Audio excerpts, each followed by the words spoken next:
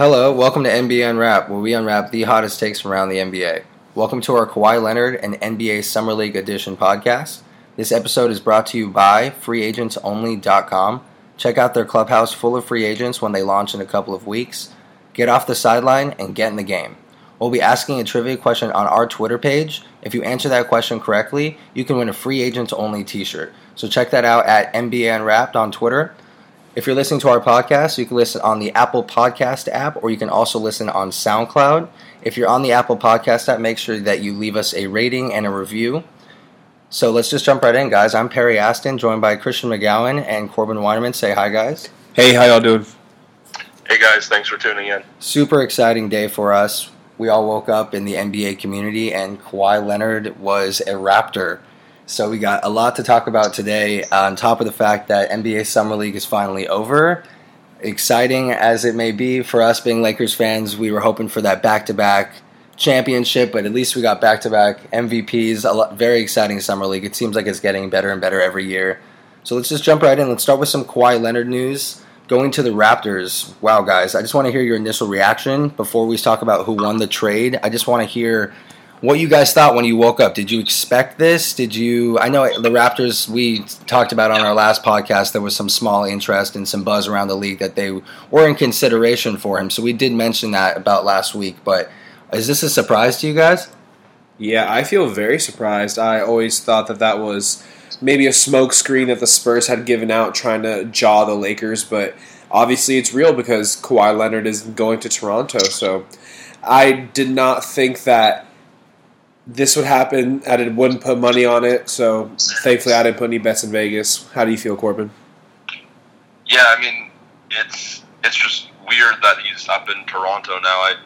We'll talk more about who won this trade and stuff in a second, but like my initial reaction, so I was up late last night. I have a little bit of a cold, so struggling to fall asleep, and Adrian Wojnarowski sent out a tweet. I think it was like 1:30 in the morning, our time, Pacific time, talking about how the Raptors and the Spurs were pretty much close to a deal on trade centered around Kawhi Leonard for DeMar DeRozan. So I kind of had an idea waking up this morning that was going to have happened. That was going to be the big news.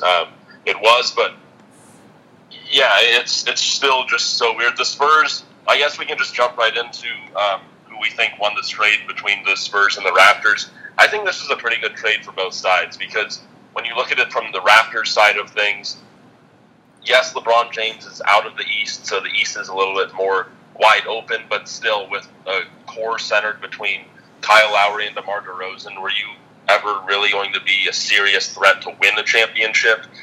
I don't think so. I think with Kawhi Leonard, you take that gamble, and you're definitely a better team for this year if Kawhi Leonard is healthy and plays for you. But moving forward, I mean, if they lose Kawhi Leonard in free agency, then that's not the biggest blow in the world because then they just get to rebuild a little bit sooner than they would have. I guess the scary thing about this is that it seems like the Raptors are in some sort of win now mode, and I get it, but they fired the coach of the year. They just traded away their only star that they have, and honestly, I don't see the direction of this because I get that Kawhi Leonard, might fill seats this year, but Chris B. Haynes from ESPN, probably about 10 hours from right now, right before the trade was ever official, he said reports say that Kawhi Leonard has no interest in playing in Toronto. And not that it was his choice, getting traded, but you obviously put a player in a place that he doesn't want to be, so how invested is he really going to get? You have 1 year, with Paul George last year, when he got traded over there, there was a lot of buzz that was the only place that would actually hurt the Lakers' chances of, signing him, and that's the case because he got put in a really good situation that he wanted to actually be in and experiment with and see how it worked out. Imagine if Carmelo performed at a higher level and the three of them were actually exciting. He would have 100% stayed there, and he just believed in Russell Westbrook. So you see how you can buy into a place in just 1 year. But I don't see that being the case for Kawhi Leonard. His head coach is Nick Nurse, and I'm not going to, shit on him or whatever because I don't know a ton about Nick Nurse. I know that I guess you could consider him a player's coach. I've read some positive things about him in different articles, but he doesn't have the reputation that you would be hoping for a win-now team. And you just fired the coach of the year, who, of course, LeBron James is just his kryptonite, of course, in the playoffs, but really it doesn't matter anymore because he would have been in the East and LeBron James jumped to West anyways. The Raptors are just full of bad decisions because Kawhi Leonard has zero chance of staying there in Toronto. He doesn't want to be there now. I'm sure he doesn't like the cold. I'm sure Drake's influence can only do so much because of the fact that Kawhi Leonard's personality is pretty bland, so it's not a really good fit. All I'm saying is this isn't a very good move from the Raptors' point of view because I guess you can just blow it up whenever Kawhi leaves. But you kind of just gave up DeRozan, who's on a pretty good contract right now. At least super loyal to the franchise. And he's super loyal. Let me just read a quote really quick from him. He pretty much said, because they told him he wasn't going to be traded. They actually went out of their way to have a discussion with him and lock him in, tell him that he wasn't going to be traded. 2 weeks before in Las Vegas. Yes, in Las Vegas. And a quote he just put out, I believe it was today. He said, "Can't trust him. Ain't no loyalty in this game. Sell you out quick for a little bit of nothing." I was on his Instagram. I guess Kawhi Leonard's a little bit of nothing because, to be honest, I saw a tweet from Lou Williams and a lot of other players that were upset about this too, saying, "Can't believe you did my boy like that." Traded him for practically nothing. These players continue to call Kawhi Leonard nothing, which I think is crazy. But if you're looking at it from a long-term standpoint and saying, what did you get back for DeRozan, who would have put his heart and soul and has done that for this franchise, you're getting a guy that doesn't even want to be there. Who knows if he even plays? And if he does, who knows if he even plays hard? And he just wants to go somewhere else next year. Reports still say that he wants to go to LA. And this has just been one big chess battle that at this point, the Spurs kind of won this. The Spurs definitely won this trade, if you're asking me the initial question. Because, one, they didn't trade Kawhi to the West. That was the one thing they didn't want to do. And they didn't want to give him what he wanted and just put him on the Lakers with, LeBron James. Right now, you know that you have zero chance against the Warriors. If you put Kawhi on that team with LeBron, you have zero chance against the Lakers, too. There's no point in stacking that up. You exiled him to a country. Let me read this quote from Stephen A. Smith, which I think is hilarious. "This is what happens when you only play 9 games, but you act like you played 82. You get exiled to another country. Kawhi may be big time, but evidently not big enough due to either reputation, representation, or something to land where he wants when he wants. Enjoy Canada for a year. See you in LA eventually." That's a pretty hard quote from Stephen A. Smith, and I think it's hilarious. So, yeah, he's not happy, but do you honestly think he's not going to play this year? Do you honestly think he's going to take that chance? No, I don't think that's going to happen. There's all the reports. There was a report by Chris B. Haynes saying he had no desire to play there, and someone else also reported that there were indications that Kawhi might sit out. Nothing's come directly from him saying that he's not going to play, and I think it makes it even less likely since he was injured last year. The only way that he can reasonably sit out, because there's a clause in the NBA's collective bargaining agreement that says that if a player decides to sit out just because they don't want to play when they're under contract with the team, that team can release that player, and the only way that that player can sign with any other team is if the team that released him says it's okay. So Kawhi Leonard, if they say it's okay, the only alternative to that would be him saying that he's injured so he can't play. But he already missed last year. Is he really going to make it look like for 2 consecutive years he was so injured that he can only play in 9 games? No, do you care about your reputation? Do you care about endorsement deals? Do you care about your future? Do you care about any of that? You have to care about that, and you also have to care about Kawhi Leonard's one of the best players, arguably the second best player in the NBA when he's healthy. But if he hasn't been healthy for 2 years, yeah, he probably still gets a max deal from someone, but it wouldn't be shocking if teams are just so scared from him having this freak injury for 2 years if he doesn't play this year, to where no one is comfortable giving him a max deal. That would be understandable, so I don't see that happening. I think, he's not too happy right now to be in Toronto. I still think that was a good move for the Raptors, because I think that their roster, as constructed before this trade, they weren't going to beat the Celtics. They probably weren't going to beat the Sixers this year.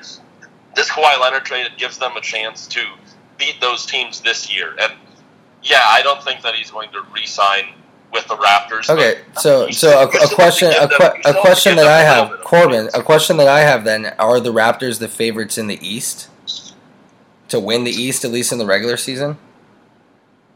Well, regular season, probably not. I mean, if Boston has another injury-plagued year, maybe, but I think the Celtics pretty much have that wrapped up, because even if Kawhi Leonard is healthy for training camp at the start of the year, it's still going to take some time for him to get chemistry with them. But in terms of favorites to make it out of the East in the playoffs, I'd say, I wouldn't go as far as to say that they're the number one favorites, but I'd say they're co-favorites with the Celtics right now. I agree.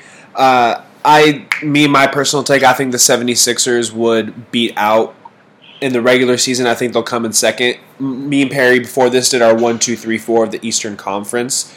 I had the Celtics number 1, the 76ers number 2, the Raptors number 3, and the Pacers at number 4. So that's my personal take on it.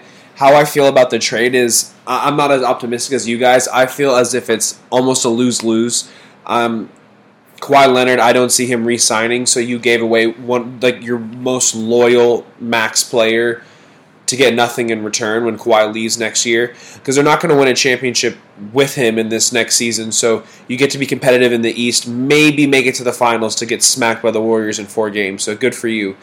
In the Spurs, they're just prolonging the rebuild. Now they're going to push off a rebuild into the post-Popovich era, because with DeMar DeRozan on that team, they're also not going to beat the Warriors, and they're also not going to beat the Lakers. This is something that Christian and I talked about earlier, though. Yeah, it's prolonging a rebuild. Well, that's the thing. I don't think Popovich is a rebuild coach, and I think that there's no reason to rebuild right now. I don't think they are the type of franchise that you need to completely do a quote-unquote process or completely blow it up. At least right now, with Popovich, they're a well-oiled machine regardless of who's out there. I actually have a quote from DeMar DeRozan 6 months ago. Somebody asked him a question before a game that they played the Spurs, and it's pretty much, does DeMar DeRozan think the Spurs are going to be vulnerable tonight without Kawhi, Manu, or Ruby tonight? And he said, with Greg Popovich, the way he orchestrates and puts guys in there, he can put 5 y'all out there and coach y'all to some type of victory. He's very high on Coach Pop. He's obviously very high on the Spurs. And the fact that they drafted decently well with Lonnie Walker and bringing in a guy like DeMar DeRozan, who's going to be a perfect mentor for a guy like Lonnie Walker. And you got, DeJounte Murray, who's already the starting point guard for that team. They already are progressing their young players while still being in contention to win. And you still have DeRozan with a few years left on his contract. And obviously he feels pretty hurt right now. There's quotes around the entire league, and just him very publicly. He's not happy at all. And going to the Spurs, no, it's not exciting, but you're coming from Toronto. The only exciting thing you had was Drake. And yeah, I guess the North is cooler than it was in the past since, I guess, Vince Carter and T-Mac. But still, you're not going to the most exciting destination anyways. You're going to San Antonio, which is still awesome in basketball terms because you get to ride out a couple years left with Popovich. But I think that's going to be a good thing. And when you got DeMar DeRozan and LaMarcus Aldridge as your 2 stars, that's not a bad team. And you're got Murray, Lonnie Walker behind DeMar. You got other players that you're filling in there too. They're not bad, but they're not going to be anything better than the 5th seed in the West. But I'm just saying, right now, I think that they could be higher than the 5 seed.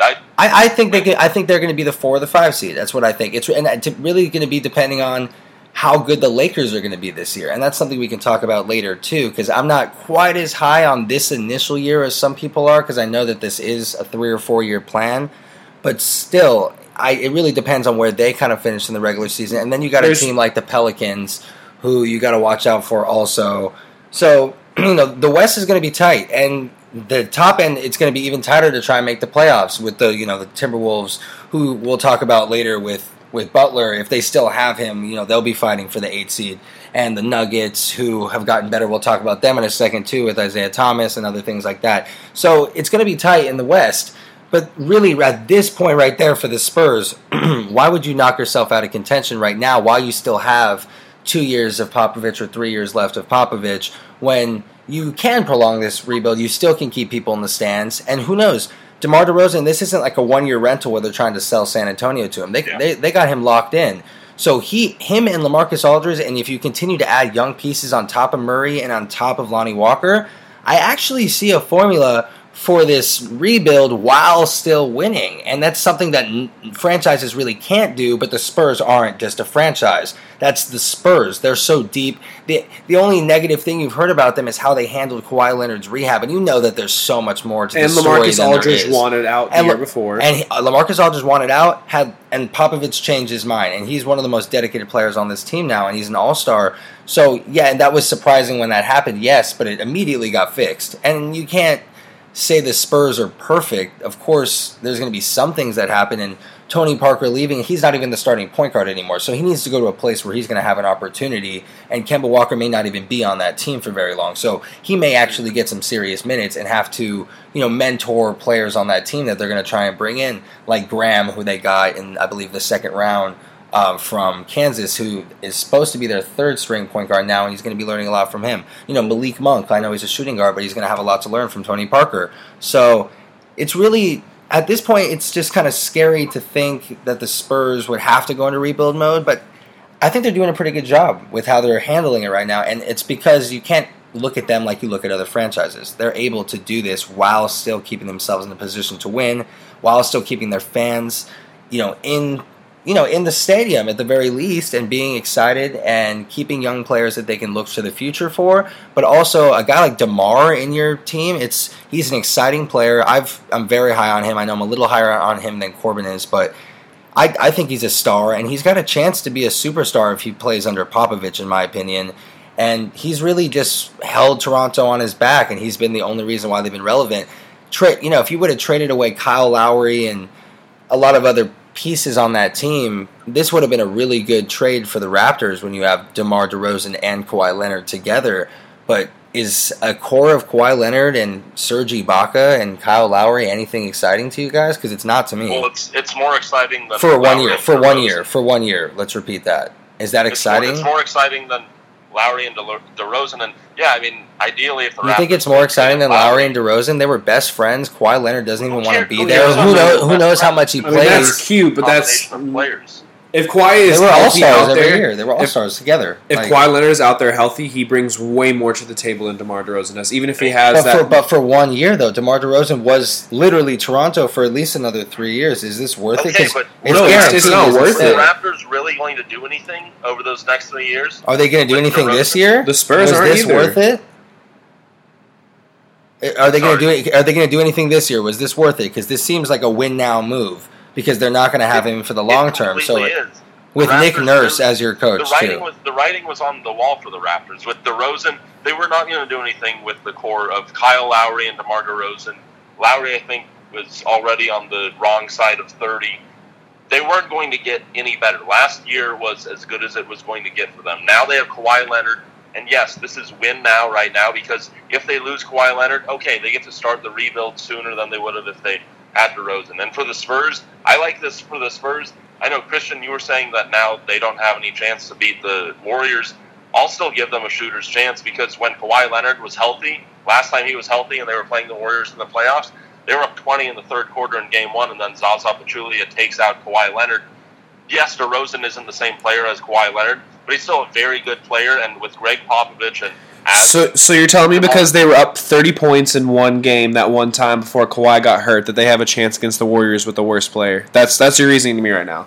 Because they were up 30 points in one game. I'm not saying they don't have. They have the same chance of me coming back and making it to the league. They have no shot. As their head coach, the best coach in NBA history, in my opinion, because they still have a very formidable roster, a roster that without Kawhi Leonard for everything except for 9 games when he wasn't even full strength last year. And I'm not taking that away. I'm not taking that away from Greg Popovich, but the amount of talent they have, it doesn't matter if they have Jesus Christ at the helm commanding them, they will not beat the Warriors. Yeah, it's just mathematically, there's not enough talent there. But I don't think that they will, but I'm not going to say that. Unless Popovich can get the 6th player, because he's such a great coach, they can put a 6th man on the court while there's 5. There's no way they will beat the Warriors. Let me chime in on this, guys. I agree with you, Christian. No team in the league has any chance, 0% chance of beating the Warriors this year.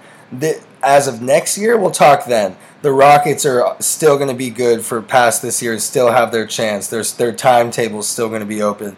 The Lakers, obviously, it's just going to get better and better. But some people are higher on the first year for the Lakers than I am. The Rockets this is a 3 or 4 year plan for the Lakers. But right now, this year, adding DeMarcus Cousins, even if he plays at 20%, it doesn't matter. You just had Zaza Pachulia on your team. It doesn't matter who's at the center position. You just got better somehow, and you're continuing to draft. Having Jordan Bell on your team from the prior year, continuing to draft well with Jacob Evans, in my opinion, especially adding a defensive presence there. So the Warriors are the NBA champions for this year. So when you put out a poll, Corbin, saying what is more likely for the Lakers, rather a first round bounce or an NBA Finals for this year, the overwhelming winners for that, it was surprising. A lot of you guys thought it was going to be more likely that they'd win the Finals this year.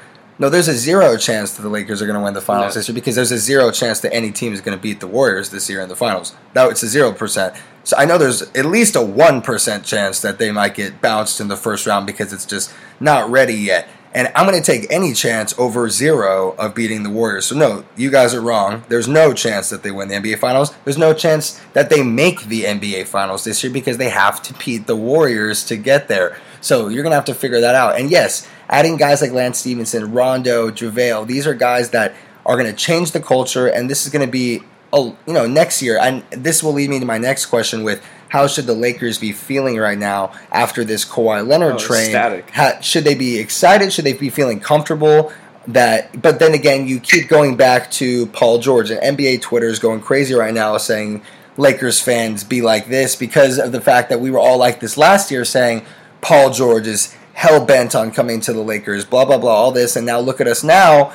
I'm not saying that anything went wrong. The Lakers got the best player in the world, but Paul George was supposed to join him, and he was supposed to be the only guaranteed piece to be here, and he didn't come, so why would this be any different for Kawhi? And yes, I think it's a different situation, but that's what a lot of people are saying. So I'm going to ask you guys, how do the Lakers feel today?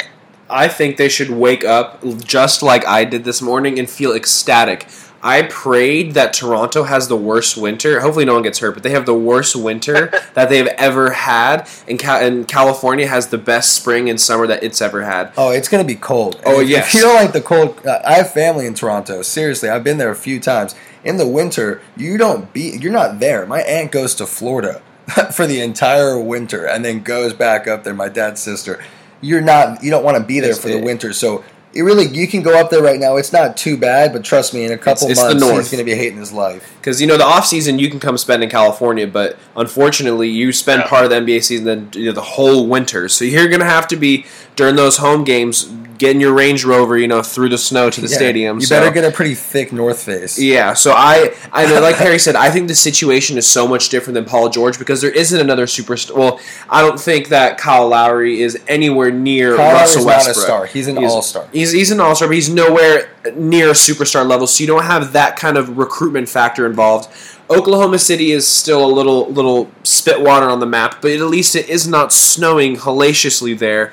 And I don't see Kawhi Leonard going to OKC. There's no. I'm just saying in comparison with Paul George's situation, right. Oklahoma City, it's at least more livable. Where if you're a Southern California boy and you go to Canada, you are so out of your element. Like when I was in Louisiana, I felt that way, and the heat is a little bit better than the snow because when I'm in the snow, I am pissed off. I am angry. I'm trying to survive. So I think. Unless somehow, they squeak in the NBA Finals and somehow take the Warriors to 6 games, there's no way Kawhi Leonard is going to stay. I know you keep saying Greg Popovich is the best coach of all time, Corbin, and I agree. Give Brad Stevens some time. I agree with you. But I'm very vocal on that. I think Brad Stevens is currently the best coach in the league right now, and he's going to be one of the best coaches of all time at the end. So they have no chance going against a Boston Celtics team that made it all the way to the Eastern Conference Finals last year and lost to a Cavs team that was only good enough to beat that team that just wasn't quite there yet, and that was just LeBron James outmanning that team. And look, I agree with you guys that this is a completely different situation than the Paul George trade to Oklahoma City. Kyle Lowry is nothing like Russell Westbrook, not even close. But Christian, to your point about how when you're a Southern California boy having to go up to Canada, who was the person that the Raptors just traded? It was DeMar DeRozan. Where did he grow up? Southern California, and he loved it there. And I'm not saying that means that Kawhi Leonard's going to love it there. I don't think that he's going to like it there at all, and I would be shocked if he ends up signing a long-term deal with the Raptors. But you never know. I think from the Lakers standpoint, though, I think that, they should be very excited. Me, as a Lakers fan, I didn't want the Lakers to trade for Kawhi Leonard, knowing that we could just sign him in the offseason as long as he was willing to test free agency. And I thought that the best scenario for the Lakers, even better than Kawhi Leonard staying with the Spurs for the whole year, because of how stable that organization has been long term with R.C. Buford as the general manager and Greg Popovich as the head coach. I thought it was in the Lakers' best interest for him to be traded to the Raptors, where he was not going to like the climate at all. They had a good team around him, but not a great team. I think that this is the best scenario for the Lakers, other than him being traded to the Lakers now. Well, but I think long term, it's better for the Lakers, because if they can sign him in free agency, they still get to keep their young players together. Corbett, I totally agree with you, and this is something that I at least tried to predict. I put out my bold predictions, and I put Julius Randle returns, Paul George stays, and Kawhi Leonard gets traded in some way. And so I got 2 out of those 3 right. But the reports are saying, despite Kawhi Leonard being traded to the Raptors, LA is still fully confident that they will re-sign Kawhi this upcoming summer via Rick Bucher at the very least. This one report shows that at least the Lakers are going to sleep just fine tonight. I think they should. He didn't get traded to a situation that's good. No, they're not going to win the East. I don't think they're even going to make the Eastern Conference Finals. I'm very high on the Celtics. I'm very high on the 76ers. And I'm very high on the Pacers, too. So look out for them, who are just going to continue to get better. So look out for those teams. The East is not... The East aren't even close. You just say the Magic. But yeah, the East isn't even close. The East isn't even close to the West. But at the same time, don't knock the East completely. I think the Pistons are going to be a lot better than you think. And look out for the Bulls, who are going to sneak in around the 8th seed, maybe, with how weak Bulls aren't doing anything. Will be. Okay, we'll talk about that. Just imagine if they have a little bit. If they have some sort of regular season slip and a first round bounce, Kawhi might as well just pack his bags on the way out and head out. And there's no way. That's what we thought about Paul George. No, I agree. I'm just saying, out of your personal opinion, yes, it seems like a deja vu. I don't think there's any chance that he stays with the Raptors this year. And I think this. Let me talk to you about this, Corbin. If they would have traded Lowry and Ibaka or whoever they could have put together with draft picks and everything and traded that away, but kept DeMar DeRozan and Kawhi there, that would have been something we could have talked about, and I would have said, maybe he might stay. That's actually a really good combo right there. Let's continue to add pieces. But no, Lowry and him are not exciting at all. Ibaka, is not a bad player at all, but this isn't a team that's appealable, and they're not going to continue to bring in people to the north with Nick Nurse there when you couldn't have do much better than you did with Dwayne Casey, who did a fantastic job there. So I just don't find this in any way Kawhi staying there, and he clearly wants to be in LA. Don't be surprised if he signs with the Clippers or something, but I know I can give you 100% confidence from me that he's not going to be in Toronto next year. That's what I can tell you about how the Lakers should feel about this. They're still in this contention, because this isn't a good situation where we should be worried if you're a Lakers fan. But if I'm Toronto, honestly, I might call the Lakers and see what I can get for Kawhi right now. Yeah, I think that Magic Johnson and Rob Pelinka woke up this morning and they threw a party in the Lakers front office. I just think that this was, other than them obviously acquiring Kawhi Leonard now, this is the best situation for them. And talking about Kawhi maybe going to the Clippers, I think there's a better chance that Kawhi Leonard signs with the Clippers than he stays with the Raptors. Would you guys agree? Yeah, I gave it a 0% chance that he goes back to the Raptors, so I give him more of a chance to go to the Bucks than stay with the Raptors, because that's more than 0%. Yeah, I'll still give the Raptors a slim chance, but there's a better chance that he goes to the Clippers. Yeah, I'm giving it an absolute 0%. Sorry to be that dude. Yeah, after the Dwayne Casey firing, I don't give their organization much hope. They're not very smart. Yeah, they're not super confident. Sent away Dwayne Casey, then he won the Coach of the Year afterwards, and they just put away DeMar DeRozan, who's hurt, absolutely hurt. So that's what I'm hoping the Pistons just come full It's funny. I just think it's funny. Toronto, and the thing is, Kawhi's personality is not going to mix with Drake quite as well as DeMar's did. So he may be a Southern California boy, but he's kind of a Southern California robot. And the only emotions that he's shown in the past year is that I want to go to LA. That's the only thing that we know from him. Other than that, who knows what's going on with his injury? Who knows what's going on with Kawhi camp? Who knows what's going on with his personality? All we know is that he shared one opinion with the NBA community, and that he wants to be in LA, and that he doesn't want to be in Toronto, actually, because that's what other sources have said too. So the only thing you've really found out is that he's got one thing in mind, and it's not this. And I'm just going to say that there's not the pieces there to sit there and convince him. The weather sucks, the coach isn't established, and the team isn't that great. But let's move on from Kawhi Leonard because, definitely had to hit that. It was an awesome breaking news waking up this morning and hearing about this finally. But that shows that you can never sleep if you're an NBA fan. They hit it at a weird time at night, and all the rumors, just like Corbin said, he couldn't sleep last night, but Woj hit him with a late night Woj bomb, letting him know that the Raptors are probably going to be acquiring him. It's so funny how this happens late at night, especially. But as a Twitter fan, whenever it happens, you're going to jump right on, and no matter what time. That's why you love the NBA offseason, too. Exactly. That's why the offseason is so exciting. No matter what time of the night, something crazy can happen. But let's move on to a couple of deals that happened. Isaiah Thomas to the Nuggets, 1 year, a very low contract. Vet minimum. Or veterans minimum. Yeah, the veterans minimum. And this, I guess he's taking a chance on himself, obviously. I think he's going to be a minimum player for the rest of his career, in my opinion.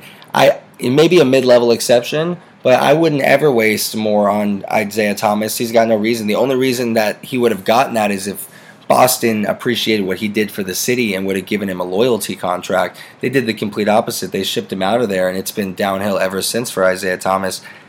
Being on the Nuggets, I saw a player, I forgot which NBA player, tweeted saying, "Oh, my boy Isaiah Thomas is going to lead the Nuggets to a playoff run." How can you lead the playoff run if you're the backup point guard? Yeah. I'm confused. So, and how are you supposed to earn yourself anything more than at least a mid-level exception if you're the backup point guard on a team with a very young and talented point guard shooting guard combo and a very good team that's deep? I think, and they're going to make the playoffs. Yeah, regardless if they got Isaiah Thomas on this 1 year veteran minimum. So that's stupid, but.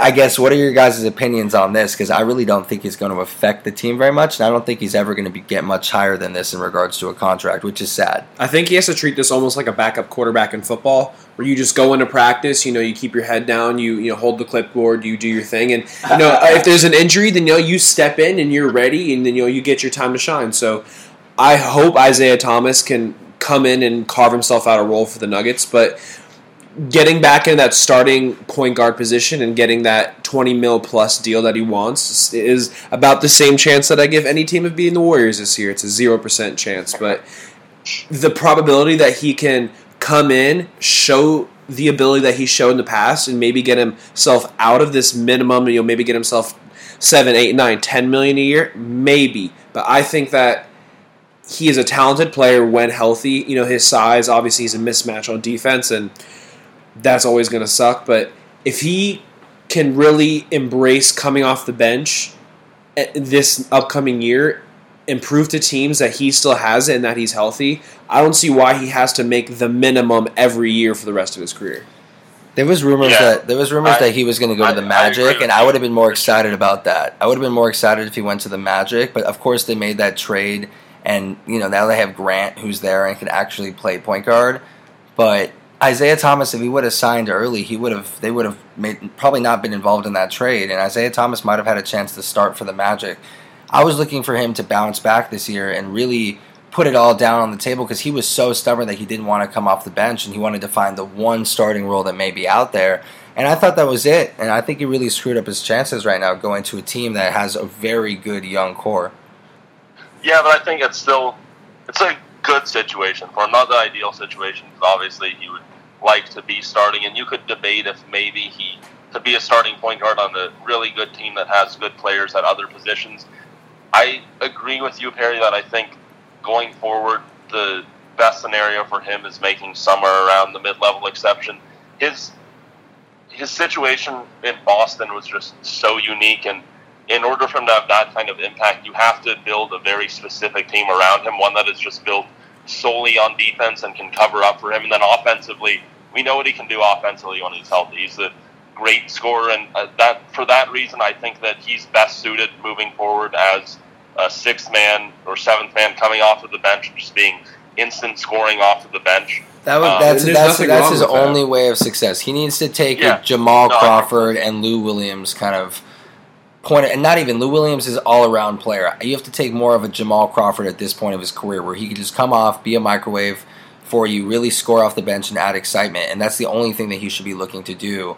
Because reports were that he was looking to start, and it was kind of just like, get your head out of your ass. What are you doing? And there's also reports 2 years ago that he wanted a max deal, and I think that brings up a Not point. even. I think that was I think that was a year ago. He said the Celtics needed to back up the Brinks truck for him. Yeah, that was for a year. I don't know if you guys saw on the Twitter, they had the little mini Brinks truck. Yeah, Shannon Sharp. God, that was so super funny. But that he was done over so wrong by the Celtics, and he was.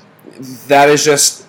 And we were talking about it earlier. There was a segment on The Herd we had watched about when players are disloyal to their franchise. You know, what you perceive as disloyal, they burn your jersey. You have people like Dan Gilbert who writes a note to LeBron saying how wronged he is. But when these franchises do over someone wrong, like doing him disloyal like Isaiah Thomas, or doing him disloyal like DeMar DeRozan, it's a business deal. So these franchises, they get this shield almost to do this messed up stuff. While if a player does it, Kevin Durant does it, oh, you snake, you cupcake. But when I think about when a team does it, it's the business. Seriously, so if you want to make this a business world, if I have a coworker that wants to go somewhere, get paid more, and live in a nicer area, like the Kevin Durant situation, I'm not going to call you a snake. I'm going to wish my coworker well. I literally just did that. I literally switched jobs a few months ago, took a better situation for me. I live in a better area now. I left, did something for myself, and why would I have to be called a snake if if I got fired from the store, it would have been a good business decision because it's just business and how it is. Check your high school morality. It's not like you're going to the rival school across the way and you're playing for them now. Like, we're adults now. We're trying to provide for our family.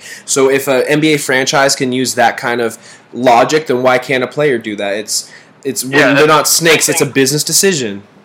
And same thing with players because, the Kevin Durant situation, there have been other situations where players have taken less money to leave the team they're on and go somewhere else. But again, money is not everything, and you have to put your happiness above all else. As we've seen from how the Celtics handled Isaiah Thomas with kind of essentially making him play when he was injured, and then that really derailed the money that he could have made going forward. And then with the DeRozan situation being told, yeah, you're not going to be traded, and then 2 weeks later trading him, it's a business, and it has to be a business both ways.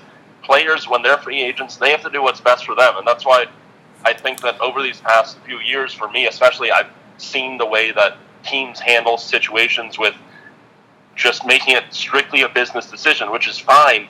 But then for players, too, if a player wants to leave a team and go somewhere else, by all means, go ahead. This is coming from Corbin, who still can't get over the Kevin Durant situation. No, that's the one. Still calls him a snake. One situation where it's get out of here. I want you competing above all else. Though any other team, it's fine. Other than that, business. It's a business, Corbin. It's a business, and that's it. That's a prime example right there with Corbin. He agrees that it all should be that way except for one situation. But in that situation, it's Kevin Durant should have to work that job he doesn't want to because you think he should about this. Kevin Durant got drafted. No, Corbin. You said happiness above all else, Corbin. Corbin. He got drafted by Seattle. They promised him. I actually heard this on a podcast today, or something that we were calling today. Yeah. We heard it. He got promised that they would be in Seattle for the long run. Build him a brand new stadium. They were in OKC.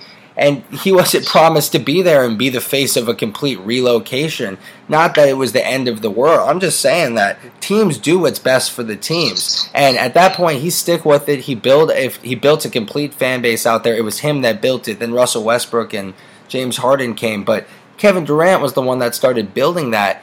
And you can't blame him for when the time came, and it just wasn't. Obviously, the team didn't handle some things right, and it just was a problem right there with KD and Russell Westbrook, and he made the decision for himself. Went somewhere, he wanted to be part of something bigger than himself, add to a team. It's not like he joined like DeMarcus Cousins, who me and Christian both agree. This was more of a snake move than Kevin Durant because they're going to win the championship no matter what next year, with or without DeMarcus Cousins. They were going to with Durant. They won 73 games. No. That's what I'm saying. We can have that. They had lost the finals. You can't say that when Kevin Durant came to that team, it didn't make them extra good. It didn't make them extra scary. It put them from one of the best teams of all time to definitely the best team ever assembled. assembled, and people start calling them the Monstars. That's exactly what it was. They became unfair when you want to think about it, but he made them made them better by a significant amount compared to this one where DeMarcus Cousins can play 10 games. Who cares? He can just play in the championship series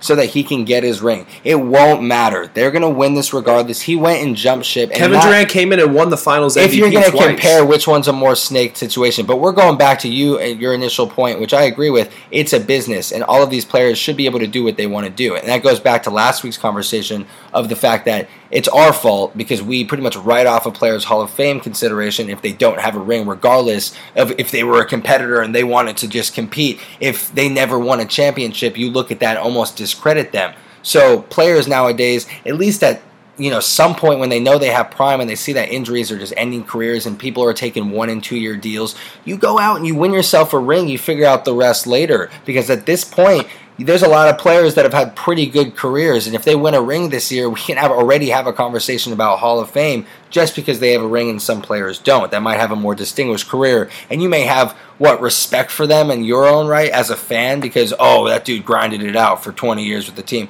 It's not the same league anymore. And when teams all the time, Dirk Nowitzki and Tim Duncan and Kobe Bryant are one of the last of the remaining breed. You see guys like Emmanuel Ginobili. You see guys like Tony Parker. He just left for a better situation for himself too, and he was supposed to die a Spur.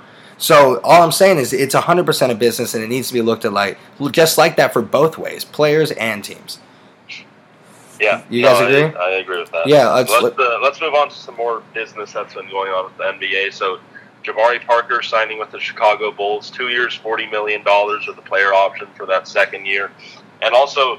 Just speaking of business and good business decisions, the Bucks kind of doing a favor for Jabari Parker when they learned that he was in discussions with the Bulls, agreeing to just renounce his rights to make him an unrestricted free agent so that he knew once he signed with the Bulls he was going there and didn't have to worry about the Bucks possibly matching it. It also didn't deter the Bulls from possibly giving him the offer that they wanted to give him due to some skepticism of if the Bucks might match. So I think that was a really good decision by the Bucks just to show loyalty for him, someone who, yes, he was only there for 4 years, but was the consummate professional while he was there.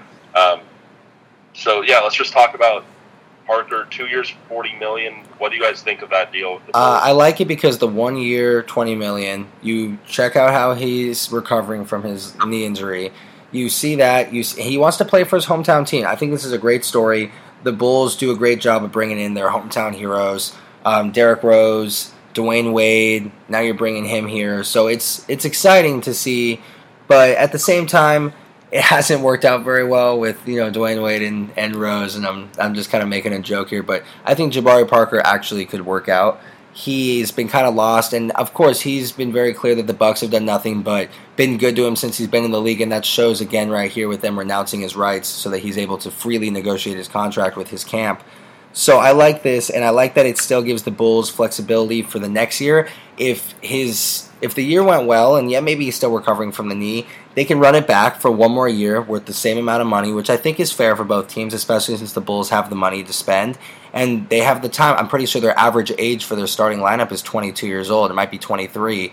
And it's actually going to be really good. And Jabari Parker, if he can play the level that everyone thinks he could be, if he can get back, it's not an Achilles injury. This isn't where Corbin could have his 2-minute discussion about how it saps everyone of their athleticism and everything like that. This is a pretty normal injury. I hate to say it, but people recover from this all the time and become the same exact player. Paul George snapped his leg and he's playing just fine. So, I actually believe in Jabari Parker, and I think this is going to be perfect for him because he's going to believe in the city of Chicago. He's from there, and this is going to be a young core, like you said, Corbin, with the Spurs, where if they would have made that trade, the young core could have grown together. This is the perfect example of a young core growing together. Their starting lineup, and I know that actually last week, I know Jabari Parker's a 4, but Corbin actually said, he can play the 3. He really hasn't played the 3, but their plan is to actually try and play him at the 3, because at this point in the NBA, you can put a player anywhere. It's positionless basketball. But you have Chris Dunn at your point guard position. You have Zach LaVine, who you signed. You have Jabari Parker. You have Lauri Markkanen and Wendell Carter Jr., who I'm going to talk about in a second. That's a really good starting five to grow together. Think about them in 2 or 3 years. This is a team that, if they can add, a free agent piece here, a good draft piece here, a veteran presence here, it's going to continue to get better and better. And their coach, runs a high offensive rate offense, and he's very exciting. And it wasn't like that before with this team and how it was constructed. They were playing more of a half-court ball. Now they can push the ball. They can shoot. They're young. They're athletic. They can spread the floor. Lauri Markkanen and Wendell Carter Jr., my favorite 4 and 5 combo in the league right now, moving forward in regards to potential. And I'm saying, at this point, the Bulls have something going. The Bulls have something cooking here. They have a decent coach, decent front office. A tad bit of flexibility with Jabari. Yeah, a bunch of flexibility. I really like it. And yes, they had extra money to spend, so that's why they spent extra on Jabari Parker and extra on Zach LaVine, but they kind of had to for LaVine because someone was trying to pull him away. And think about where they'd be right now if he left. We wouldn't be talking about how exciting they'd be. We'd be talking about who the hell is going to play their shooting guard position, who David Nwaba. At this point, this is a team that you're excited just strictly about potential. And with how weak the bottom half of the East is, this is my bold prediction of the podcast. Don't be surprised if they're fighting for an 8 seed this year.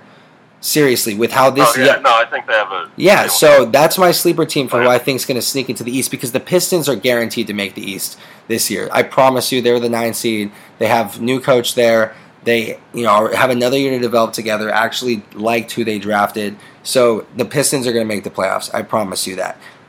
But other than that, the bottom half of the East, I think the Bucks are going to be better than they were last year. And I think a former Buck, Jabari Parker, with the Bulls, I think the Bulls may make the 8 seed. And don't be surprised, but that's my bold podcast right here on episode 30. Run it back when it happens. But let's move on to Marcus Smart. It's not done yet, but reports that we put out probably about an hour ago, they are nearing him and the Celtics a 4-year, around $50 million contract, in that range. So let's talk Marcus Smart. I'm going to ask you, Christian, about how you feel about him as a player, how you feel about him returning to Boston. He's exciting off the bench. He brings that defensive presence. He is. That number is going to put them a little bit over the cap, right, Corbin? I'm pretty sure. They're already over the cap. Yeah. So, it's not like if they don't give him that money that they can go sign someone else. And you have to remember that Rozier is going to be a free agent next year, and so is Kyrie Irving. I would have been comfortable if they let him walk, to be honest. So would I. He's a great piece to have on your team, but that number seems a little bit high to me, and the thing that I like about the Celtics is having that flexibility, having those players on those smaller contracts, and if you would let him walk, I wouldn't have been mad, but that number just seems a little bit high to me. I agree with you. I think, you're paying him around $12 million a year at that point, and yes, you have Kyrie and Terry Rozier who are going to be free agents next offseason. Rozier's restricted, so as long as the Celtics want to keep him, they will. If they are able to keep both, then you're essentially paying Marcus Smart $12 million per year to be your backup shooting guard or third-string point guard. I look at him more as a shooting guard than a point guard, but I just think he's very limited. He's a really good defender, but other than that, offensively, he doesn't bring much to the table. He's not a great shooter, not a really good playmaker for others. On top of Rozier and Kyrie Irving being free agents next offseason, that same offseason, Jaylen Brown's going to be eligible for an extension, and you're going to want to get that done. Jaylen Brown's a much better piece moving forward. He's been an untouchable in trade talks. Jason Tatum extension the year after. I think if they sign him to this 4-year, $46 or $50 million deal, whatever it might be, I think by next offseason, I'd be shocked if they're not looking to just about to say contract for anything. I wouldn't be surprised either. And that's just bad that, like I said, it decreases their flexibility, and if they want to get that flexibility back, they're going to have to take one of those coveted assets. This is what I expected and predicted to happen early in the offseason. I didn't expect Ariza to go to the Suns, obviously. I actually expected them to run him back with him. So I thought the Suns were going to be going after Marcus Smart to bring a little bit of veteran presence, to bring that defensive pitbull kind of mentality. And I expected them to give him a 1 or 2-year contract with some sort of option in there. And it would have been more inflated than this one just to see how he fits on that team. But I didn't expect him to go back to Boston at all. This is honestly a surprise for me.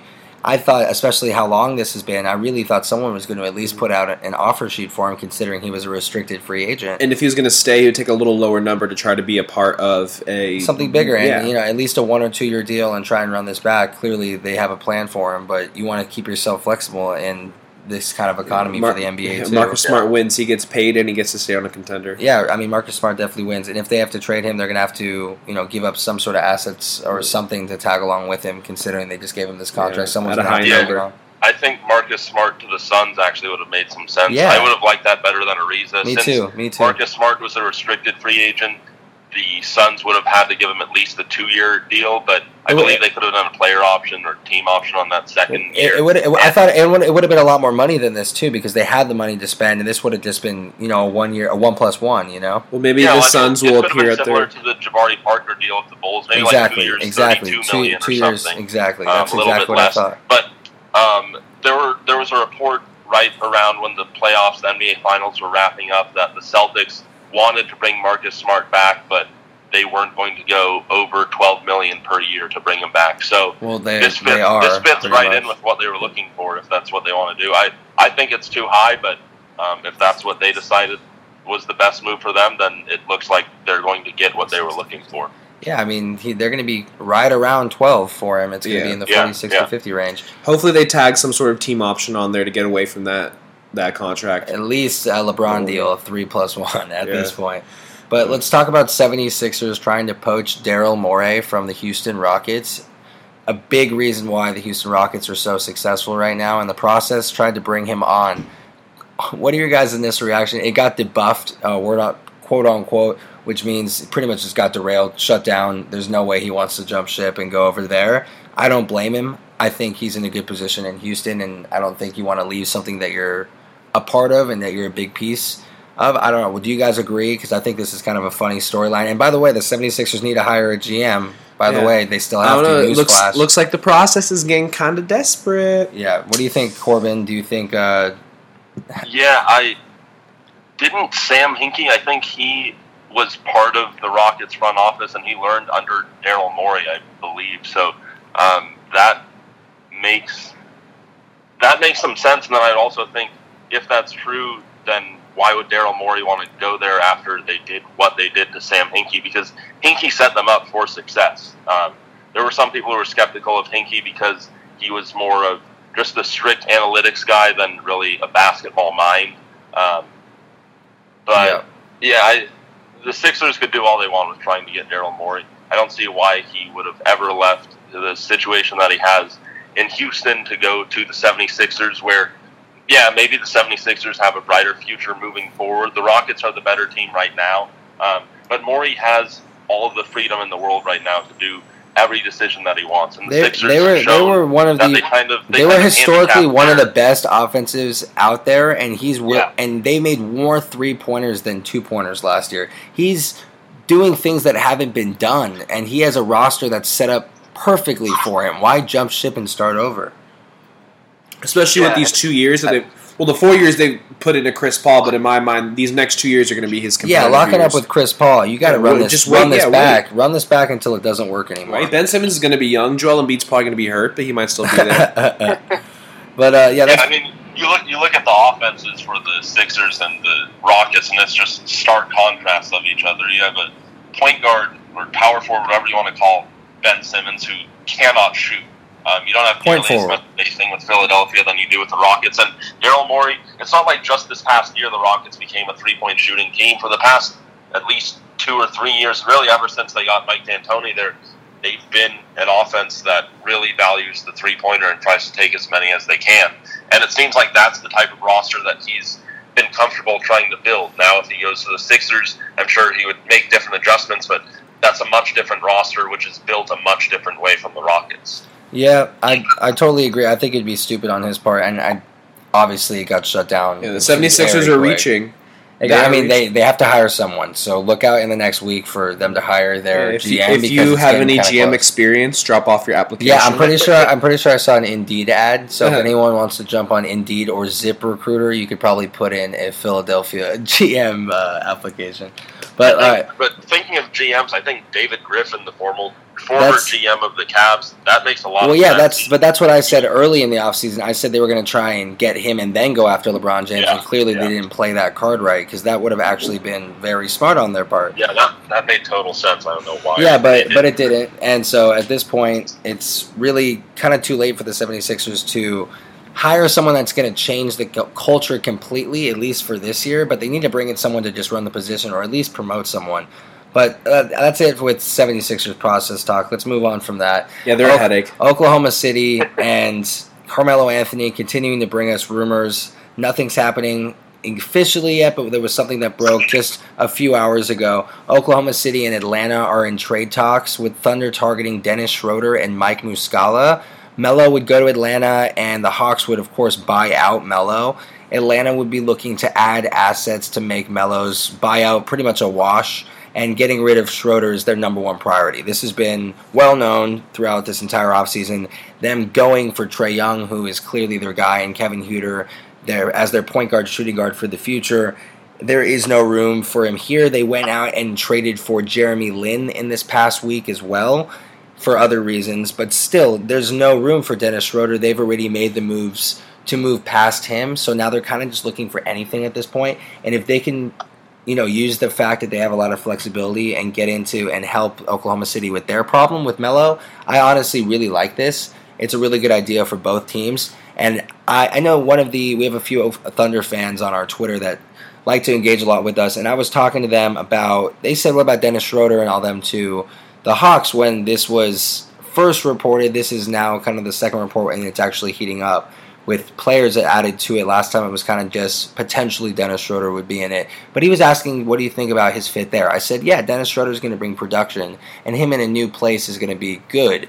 But you are playing with Russell Westbrook there. That may not be the best fit. I'm not saying it's not going to work. I'm not going to predict that now. I will. But it may not be the best fit. And you got Paul George there too. So who knows? I think at this point, you added Carmelo there. He took 16 shots a game and shot like 30% last year. So it was bad. At this point, you have Schroeder who doesn't want to be there, and at least new faces in new places. Maybe this helps him out.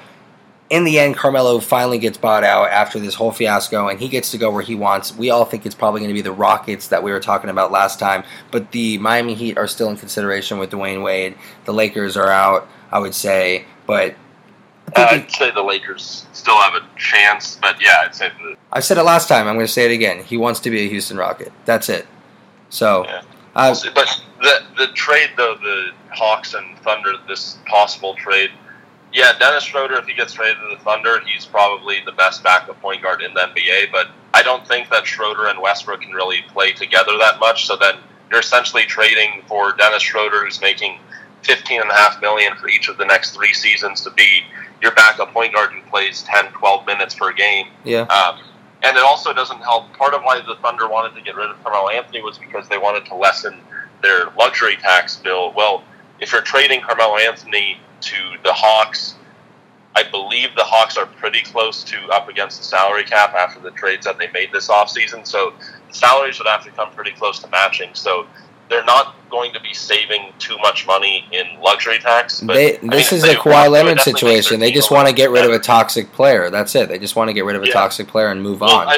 They also obviously want to save some money, because right now they're on track to have the largest. They want assets, is what they said. What they said is they want assets. Is the Hawks, and yes, of course, the Thunder want to cut this down, but it's the same situation for them. They want to get rid of Carmelo now, just like the Hawks want to get rid of Schroeder. This seems like the quickest way to finally get out a deal. They could buy him out today. He's going to end up getting bought out anyways, but I think this seems like the best deal for each team, at least getting something in this. And if that may be receiving something or finally getting rid of something, at least they're both benefiting in some way. So I actually like this idea, and I really want to get this done. Well, it definitely works for the Hawks, because you get rid of Dennis Schroeder, who's kind of been a problem. You have Trae Young, who's going to be your next point guard. And then if you can get, they have to get at least one first-rounder out of taking on Carmelo's contract. But, this definitely works for them. Yeah, no, I agree. Let's move on to Jimmy Butler. Someone we talked about again last podcast who wasn't happy with Karl Anthony Towns and the setup in Minnesota, wasn't interested in signing a contract extension. Funny thing is, 1 week later, they actually offer him this contract extension, try and convince him to stay, and he denies it. And he declines the contract, does not want to be there. We, of course, asked you guys a poll, a lot of questions about where you guys thought he would be, at least in the beginning of training camp. But really, it's just a surprise that they haven't traded him already. The fact that they would try and go out and offer him an extension after he publicly doesn't want to be there and just doesn't like Karl Anthony Towns, or Andrew Wiggins, who they're reportedly in contract extension talks with Karl Anthony Towns. So clearly he's not with that young core and he doesn't want to be there for the long term. I'm just honestly surprised. And now at this point, you know that he's going to have to be traded at some point. But we asked you guys, what team do you think Jimmy Butler will be on to start training camp?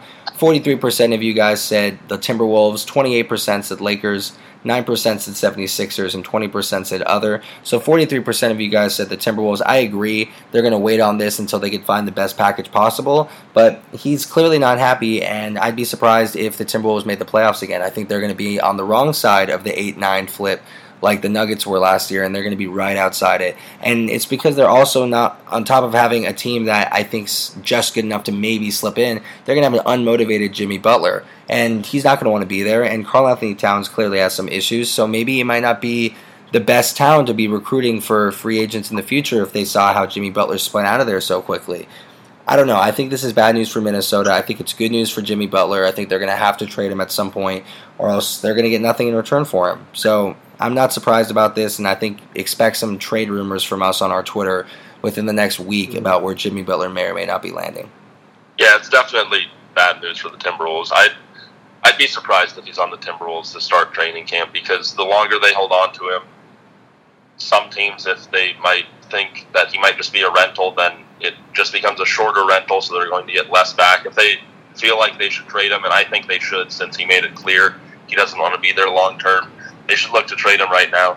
I don't really know right now what team.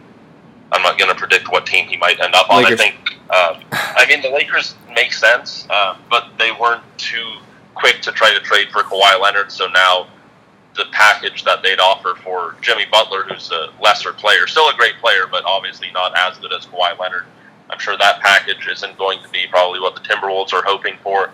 I think there were some reports linking Jimmy Butler and Kyrie Irving to maybe sign with the same Knicks team next offseason. They're reportedly really good friends. Yeah, I think they're going to go to the Knicks. That was going to be my prediction. Next year in the I was offseason. going to say the Knicks or the Nets have been rumored too. They could make some sense. I'm just thinking who the Nets could really offer, and all I can really think is maybe D'Angelo Russell. No. I think the Nets would be the team that would benefit if he made it through the whole season or got traded to a bad situation. The Nets are going to have 2 max slots available next year because Sean Marks is a genius. So the Nets, look out for them in the next few years too. I'm going to move on from this. I have some LeBron James news I just wanted to bring up. LeBron James, on his recently released 98 rating on NBA 2K19, he joked around, said that rating ain't so bad for such an old head. No, it's not. 98's great, and there's the first look image of him in a Lakers jersey. I'm showing Christian right now. It's a beauty. I'll tell you that right now. Yeah, it's on our Twitter page. You can find check it out on our Twitter page. Another thing that we tweeted about LeBron James this past week, LeBron James and his production company, Spring Hill Entertainment, secured a deal with Paramount Players to produce a comedy film. A screenwriter, Steve Mallory, has already been working on a script for the proposed film. James is also in negotiations to be one of the head actors.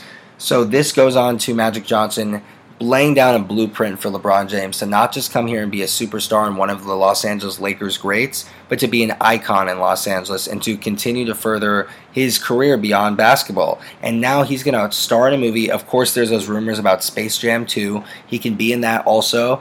And now he already has a production company. He's already one of the lead investors in Blaze Pizza. I think it's pretty much him. He owns 10%. Yeah, he's one of the head investors in there. And it's really just awesome to see him going and doing all these things, and now he's in LA and he's got the right platform. He's going to be starring in this movie, and it's him and his production company pairing with Paramount Players, which is a big deal. I think this is great. LeBron James just showing another reason why he should be in LA and why it's the right decision. Free agents should all come to LA. And why it goes right back to it's a business. Whatever fits you best as a player and as a person, you move on, you go where you need to go. And I think it was a great decision by him, not just as a Laker fan, but as, looking at him progressing past his NBA career and really nailing himself as an icon. I think he's doing all the right moves right now. LeBron James for the win. LeBron James for president. I can't wait for LeBron to be an icon in this city for the next 20, 30 years. Mayor at the very least, if we can't go president. But let's move on to Summer League, guys. Las Vegas just ended. Unfortunately, we were all supposed to go together, but with a number of factors, with me and some of our other friends, we couldn't make it. It just ended up falling apart. But Corbin at least got to still go. He went out with his girl. It was Corbin's birthday not too long ago, so happy belated to one of the hosts here at Unwrapped. Thank you. Yeah, but he had a great time in Vegas. He went and actually got to see one of the playoff Laker games. I think you said a half of another game as well against the Pistons. Yeah, so that was a game that they won. Raptors got to see that. Colin Sexton looks really good. Yes, he does. Yeah, he looks very impressive. Let's start with who impressed the most. It doesn't have to just be one player. Let's kind of just talk, guys, about who really caught your eye in Summer League. There might be a couple of sleepers here, but we have a lot of expectations going to Summer League. We expect people to show up, and it's sad when players kind of teams kind of start benching these players towards the end of Summer League when they've already seen enough. So when you kind of go into the end of Summer League, you sometimes don't see some of these stars unless you're being competitive in Summer League like the Lakers are for the past couple of years. But who really impressed you the most, at least in the time that you got to see? I'm going to ask Christian first. Is there one person so far that's stood out to you the most and really jumped off the page? Oh, Kevin Knox. I cannot wait to see him in regular season play with Kristaps Porzingis and Frank Ntilikina. He looked like a grown man out there. I know Summer League, some uneducated people would say that you can't take it seriously, but there are NBA players out there, and when he was going against them, he looked like a man amongst boys. So, and he's very young. And he's I think 18, 19 years old. 18. He's 18 years old. He was averaging 21.3 points per game in the Las Vegas Summer League, which is like the main tournament of Summer League. He was averaging 6.5 rebounds, 2.3 assists per game, and he was averaging 1 steal. That was another thing that I don't start my new job until next week, so I was able to watch, I'm being unemployed for this week. I was able to watch all of these games, especially the Lakers. He played such hellacious defense that I think he could be a two-way star, and that is something that is super, super important to the NBA. The only thing that surprised me, not really surprised me, maybe a little bit of concern, he shot 35% from field. He was shooting a ton. But you all are talking about the fact that look at the talent that he had surrounding him on this team and the games that he did play because they shut him down at some point. Mm-hmm. He really had to hold that team on himself. But he did shoot a lot, and 35% isn't 35% from three. This is 35% from field. I will say, though, when the crunch time, especially during the Laker game, he turned it on from three and hit 4 in a row. And he brought back, the Lakers were up 75-50, and he spearheaded a lead at the end of the third quarter. It was tied 78-78. He led a 25-point comeback against the Lakers and put them in a shot to win the game. Unfortunately, fortunately for Laker fans, they lost, mostly because of Josh Hart. But when no, because of Svi Mykhailiuk. Wow. The bed yesterday. But he stands out to me. Another guy I'll get to, Colin Sexton. He's so young. You add him to that Knicks team with Kurt Snaps. You talked about Jimmy Butler and Kyrie Irving possibly coming along. You could have a super team in New York. And New York is an amazing basketball city that has been so underserved for so many years. Here's the reason why I have confidence in New York. It's David Fizdale, 100%. The coach that they brought on. You know how high I've been on David Fizdale. He's a player's coach. He's super smart. He's going to be the guy that takes them out of NBA purgatory and brings them back into the playoffs. I'm not saying this year. It may not be this year. But within the next year or two, possibly 3, this is going to be a successful team. And David Fizdale is exciting, and they continue to draft well. It must just be about Knicks fans. First off, Knicks fans, you guys need to chill. When you guys draft players, stop booing, okay? Because you're wrong. You just keep looking like idiots. No, I think they boo now, hoping that player is really good. But boo at home. Don't send your idiot fans to the draft who are going to boo on camera. Because seriously, you guys are doing a good job. You guys got Kristaps Porzingis when everyone said it was a stupid idea because it was a project pick, which it was, and look how that worked out. And Kevin Knox, one of the youngest players in the draft, and he shows up and destroys Summer League. So why don't you guys kind of just do a slow clap and Phil Jackson's gone. Chill out, you guys need to relax. That's just my PSA for Knicks fans today. You need to tone down the emotions. But I'm going to tell you guys someone who excites me. And okay, let me just say, Colin Sexton, who you just mentioned, I've said it before, I'm going to say it again. He may be the Rookie of the Year this year. Why? Because he's going to have such volume on the Cavs. He is an NBA-ready point guard. No, Colin Sexton. Colin Sexton. Yeah, no, Colin Sexton. He's going to be Rookie of the Year consideration because of the kind of volume he has. No, Kevin Knox isn't because he's not going to. Yes, the Knicks are going to need him to produce at a high level, but with Kristaps there and with the team that they have, I don't see him putting up quite Rookie of the Year numbers. He may be in consideration, but this is where Colin Sexton is going to have a time to seriously shine. Maybe his field goal percentage may not be as encouraging as you think because he's going to have to put a ton on his back, especially in the beginning. But he's going to be exciting, and he's going to grow with Larry Nance, Clarkson, all of these guys, Rodney Hood if they decide to bring him back. This team, they're not going to be winning. No, the Cavs are not going to make the playoffs this year. But I really think Colin Sexton's going to do a very good job. Cedi Osman and Zizic both looked amazing in Summer League. Let's just say that. They looked so good that they had to stop them at some point after, I believe, 3 games. They just seen enough. Cedi Osman, I believe he was on the first team Summer League too. I'll announce those in a second. But Shai Gilgeous-Alexander, guys, on the Clippers. This is my guy. I can't stop talking about him. I loved him before the draft because of how long he is. He may have been the best player on Kentucky this year. It's really a toss-up between him and Kevin Knox, who didn't get to show everything that he got. He was so young, and on that Kentucky team, both of these players, deserved better in my opinion. But Shai Gilgeous-Alexander is an NBA-ready point guard. His size, the fact that he's such a menace on offense and defense. He's so long, he controls the pace. Watching him play, not against the Lakers because they didn't play him against the Lakers when they got to crunch time for playoffs. So they sat him at that point. I saw the game before that. He was beautiful. The way he was playing, he averaged 19 points a game, 46% from the field, 4.8 rebounds, 4 assists, 2.3 steals, and a block. He's completely dominating on both ends of the floor, and this is playing with the talent that he's playing with in Summer League. He's going to be extremely exciting. Jerome Robinson, the guy they picked right after him, we were all shocked that they went with him as a lottery pick. I'm still shocked, but he didn't play bad. He played pretty well on top of Shai Gilgeous-Alexander. But when you look, he definitely didn't stand out like he did. Oh my God, I can't stop talking about him. He may or may not be on an all-rookie NBA team this year because the point guard class is actually really good. When you look at it, I think it's going to be, Luka Doncic and, Trae Young's going to be putting up a lot of numbers and Colin Sexton. So who knows? Shai Gilgeous-Alexander may sneak in there and be the second-team all-rookie point guard. But he may be the best long-term point guard in this league. And the fact... For the all-rookie team, so there's no positions associated with it. Oh, is there not? Oh, that's actually something I didn't know. I thought it was going to be set up just like the all-pro teams. But yeah, no, for rookie it's just the 10. Okay, so yeah, at that point, look out for Shai Gilgeous-Alexander. It is a lot, it's a mouthful. Yeah, so look out for him this year. But it's just the way he plays and the fact that he can learn from Patrick Beverley on that team on how to become one of the best defensive point guards in the league. And learn, controlling the pace, being there with a guy like Avery Bradley, who also is a defensive menace. This is going to be a very good defensive team. So look out for the Clippers to be top 3 to top 5 in defensive efficiency. Maybe their offense may not jump off the boards to you guys this year, but the Clippers are going to be a team to look out for, at least starting to build an identity. They didn't blow this draft. It was worth it going and trading for Shai Gilgeous-Alexander because the Hornets were smart and drafted him the pick before so that they forced the Clippers to actually give up some sort of asset while still end up getting their guy, Miles Bridges. But regardless, the Clippers saw something in this guy. Jerry West knows a good guard when he sees one. We've talked about that in the past. I can't stop talking about him. I'm going to stop now because I'm getting annoying. But Shai Gilgeous-Alexander, look out for him. Corbin, is there anyone that stepped up for you? I got someone else I want to talk about also, but I want to hear if there's someone that really jumped off the page.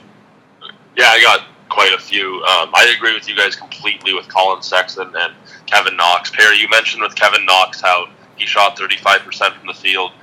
With me, what I'm looking for more than Summer League, it kind of varies depending on if it's an 18 or 19-year-old kid versus someone who played 4 years in college and is 22 years old.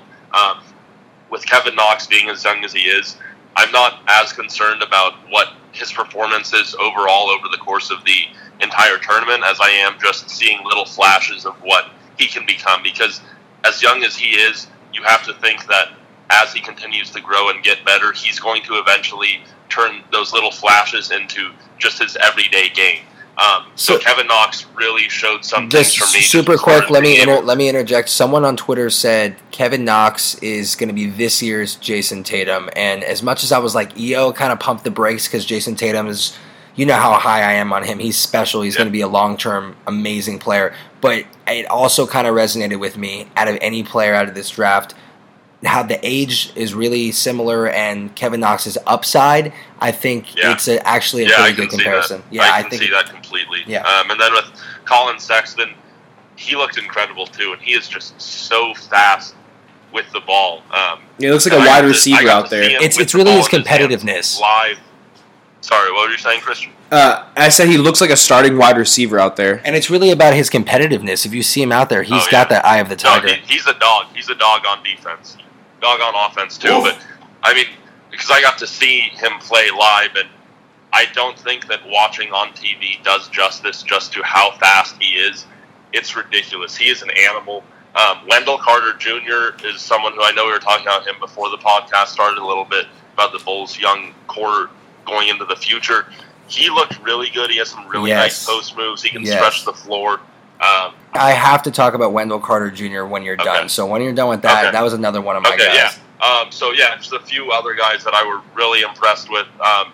Lonnie Walker looked really good with the Spurs. We were kind of surprised that he slipped number 18, but he played pretty well for the Spurs. Zaire Smith, to a lesser degree, I think with him it was more just his athleticism that really showed through throughout Summer League, and I think that he has the potential to be a really good player. He's another one. I think he was one of, if not the youngest player he was top 3. And then I just have to talk about Mo Wagner for a second, because I've flipped, not completely with him, but he looked a lot better in the Summer League when he was healthy. He injured his knee a few games in, but when he was healthy, he still wasn't shooting the ball great, but he showed some really good post moves, the ability to finish with either hand, and defensively I think was the biggest plus for me, looking at him, just a lot more mobile and agile on defense than I thought he would be. He still is obviously a concern on the defensive end, but not to the same extent that I thought he would be. Mitchell Robinson, who the Knicks snagged in the second round, he looks really good. I think he was averaging a double-double in Summer League. He averaged 4 blocks per game. He looks so raw. There's one thing I noticed about Mitchell Robinson. The one thing he does need to work on is asserting himself. When I did watch him in 2 Summer League games, he would position well, but not fight on the block the way that you would hope for, and kind of just get overpowered by the defender and just give up because he doesn't have proper position. He didn't have the ability to reposition himself and take a different angle and try and repost up and regain, the power in that scenario. He kind of was a little bit passive in that because they kept trying to force the ball into him once he got hot, and he started getting overpowered by the defender because they just knew they were going to him, and he didn't have any alternative moves, but he was going to be amazing on the pick and roll. He's going to be such an athletic presence. He's shown that no matter how young he is and that he doesn't have a lot of experience, he's going to be a high flyer. He's going to be so nice on the alley-oops when it's going to be getting from Timmy Hardaway Jr., any of these guys. He's such an athletic presence to bring off your bench and add those rebounds and really be able to add that hustle down the floor. But he just needs to really get a little bit tougher on the block. That's what I've noticed. He needs to be able, yes, you're going to get overpowered by some of these NBA bigs over and over and over again, but you're going to have to continue to fight back over and over and over again and reposition and find alternative ways until you become the dominant guy, or until you find ways to outsmart these guys, or at least you get the ball. One thing I noticed about Wendell Carter Jr., let me just talk about him when I'm moving from that. He had the ability to catch the ball in the post after positioning well. He saw that he didn't have everything that he wanted on one game that I watched. He had the ball, he had the position, it just wasn't exactly what he wanted. He was a little bit higher on the post. He threw the ball right back out to the three-point line, exactly who just fed him the ball, repositioned at a better angle, asked for the ball right back. He got the ball back within 3 or 4 seconds. He just wanted to reposition. He overpowered him, spun, ended with a dunk. It was one of those, you saw how high his IQ was. You saw how he's able to manipulate the post, and you weren't able to see a lot from Duke because of the late addition of Marvin Bagley Jr., because I think we're forgetting that Wendell Carter Jr. was such a high recruit coming out of high school. He was supposed to be the star of this Duke team, and bringing on Marvin Bagley at the end, he took a different role. But the thing is, I think Wendell Carter Jr. is going to be possibly the best NBA player in this draft. His game is so fluent for the NBA. The way he's able to pick and pop, the way his 3-point game translated, his shot is so fluent for a big guy. I said it in our pre-draft process. I love him and the fact that his feet are quick, his hands are big, he's got the reach, he's got the toughness, he's able to run the floor, and his defensive presence is what really stands out because he was averaging, 0.8 steals, which isn't bad for a center, but he's averaging 2.6 blocks, and he's able to adjust shots midair, and he's able to really switch on the ball. And one thing that popped out to me the most is that he was able to stay with guards. When he switched on top of the perimeter, he was able to stay with them for at least 3 or 4 dribbles, actually contest them all the way to the basket with no need for help. He was able to, his feet were quick enough and his length was able to make up even if he was, behind on one step. One play I remember he was chasing a point guard who had one step on him. He tried to go up and under and he was able to recover and block the shot just because of how long he is. Everything I saw about Wendell Carter Jr. I liked. I've said it in the pre-process for our draft. I'm going to say it again now. I think he might be the best NBA player. I'm not saying he's going to win the Rookie of the Year or anything like that. I'm just saying long-term, he's going to be great in this league. And another guy that's on the Bulls that no one obviously talks about, Antonio Blakeney. And he was actually the G League Rookie of the Year last year and led the league in scoring. And so he had another chance at this summer league. He played every game, 21 points a game, 40%, 4.4 rebounds for a 6-foot guard, 2.8 assists, and a steal. He's an absolute spark plug. Watching him on that team, Wendell Carter actually wasn't playing too well on the last game that I saw, and they lost the game pretty bad. But if it wasn't for Antonio Blakeney, they would have lost the game by 40 or 50 points. He was seriously the only reason why they were in that, and obviously the organization is decently high on him. He was the G League Rookie of the Year last year, led the entire G League in scoring. He's very... Corbin, I hate to put this comparison, but I feel like his hype in the G League is very Vander Blue. Do you feel me? So, just like how Vander Blue with the Lakers, they were very hype on him and the fact that he was, G League MVP, and they've tried to integrate him into the Lakers last year. He ended up getting waived. But I think this is going to work out better because of the Bulls and because they need help. And he knows that he's going to have to be a spark plug off the bench. So Wendell Carter Jr. and him, I really like them both for the Bulls. A lot. So watch out for the two of them actually having roles for them. Blakeney needs to hope that he's a little bit better than Vander Blue. Vander Blue was okay, but... but you get what I mean with just the same amount of G League hype. Really quickly, though, going back to Mitchell Robinson, I completely agree. He needs to get stronger. He's still 18, 19 years old, so he's going to get stronger as he matures. Right now, he was averaging a double-double in Summer League with, as you said, extremely raw, really no offensive game other than just getting rebounds, putbacks, and dunks. But because he is so long and so athletic, he can do that. And if he never develops an offensive game, he can still be a really impactful center, kind of taking a similar role to what we see DeAndre Jordan doing in the NBA right now. And so, I think that he's going to be a very impactful player. The Knicks hit a home run twice in the draft with Kevin Knox and Mitchell Robinson. I agree. And then one more time going back to the Lakers with Svi Mikhailuk with the 47th pick in the draft. He showed stuff. I thought that he was just a shooter, and that's what a lot of other people thought too. I agree. He showed an ability to play defense, more athletic than I thought that he was. Not the best athlete in the world, but at least an average to a little bit above average athlete. His shooting, obviously, but then also his playmaking for others. There were a few times when he'd grab a rebound, push it down the floor himself, go coast to coast, and do a Euro step or something. This is the thing, Corbin. With him, he played 4 years at Kansas. Am I correct? Yeah. The thing is, he's only 20 years old. He's 20 years old because he graduated high school at 16 and went to Kansas. This is something I talked about when we drafted him.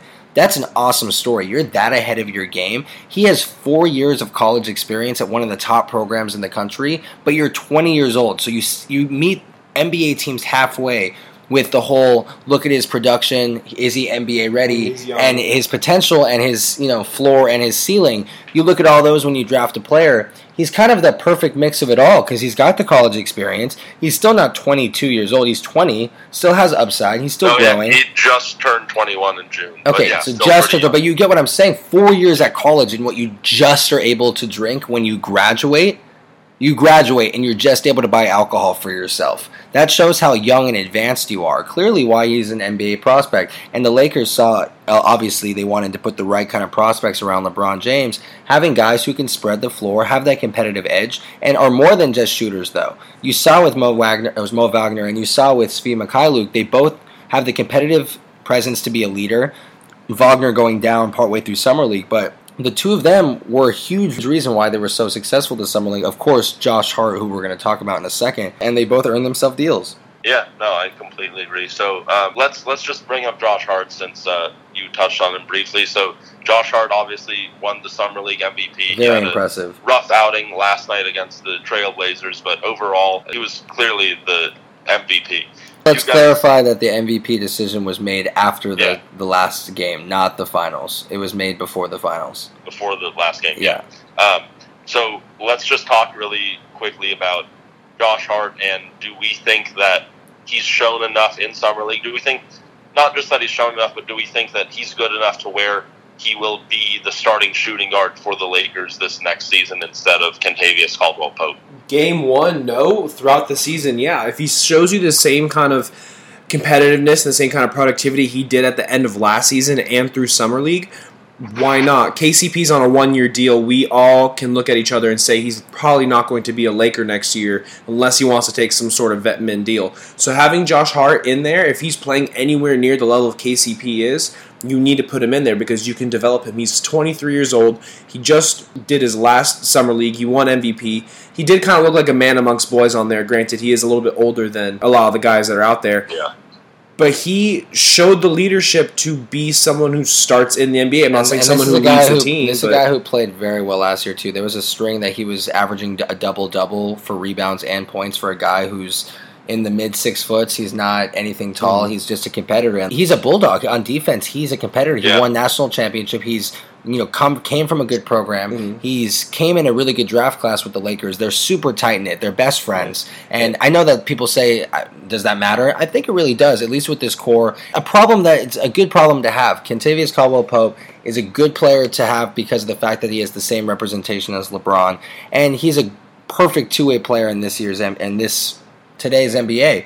But Josh Hart is as well. So really at this point, Josh Hart's going to be on the team for a long time. You can start KCP at first, like you said, Christian. Segue, but you got to get Josh Hart in there at some point. Yeah, he could be the sixth man for them, be that spark plug, and he's the type of player that wouldn't mind proving physically throughout the season that he deserves to start, and then when he is ready, he will take those reins. I agree. I wouldn't be surprised to see Josh Hart take six man over Rondo, over Stevenson, over a lot of the guys. The Lakers are going to be deep. Kuzma as well. Yeah, there's Kuzma too. All I'm saying, Josh Hart will be the first guard off the bench, I would assume. Yeah, I mean that's if they don't swap him and KCP. I think if anything, he has the best chance because we're so deep on forwards. But for shooting guard, Kentavious Caldwell-Pope and him are really the answer. I can easily see it. Yeah, I wouldn't be surprised. Christian, I agree with you. I think KCP starts the season at the starting shooting guard spot. I think some of that is just he has a leg up on Josh Hart being with Clutch Sports, just like LeBron. You give him that $12 million deal, so you want every chance for him to succeed. But Josh Hart, 6'5", 225, he is built really well, and he knows how to use his physicality really well. Perry, you mentioned his rebounding numbers. He was one of the best rebounding guards in the NBA when he was starting for the Lakers. In the time frame when Lonzo Ball and Josh Hart were both starting for the Lakers, they didn't qualify because they didn't start enough games together, but if they had done what they were doing over the course of the whole season, they would have been the best rebounding backcourt in the NBA, and it wouldn't have even been close. After the All-Star break last year, I believe Josh Hart's numbers were somewhere around 14 points per game, 7 rebounds per game, shot 47% from the field, I think around 42% from three. He only averaged around 1.5 or 2 assists per game. He's not a great playmaker for others, but he doesn't have to be. Lakers have Lonzo, they got Rajon Rondo, they got LeBron, they got Lance Stevenson. They have enough playmakers. They need shooters. Josh Hart's a shooter. KCP is a shooter too. So I agree they're in a really good position. And Svi Mikhailuk, who got himself a contract also. He's going to play a vital role at shooting guard also.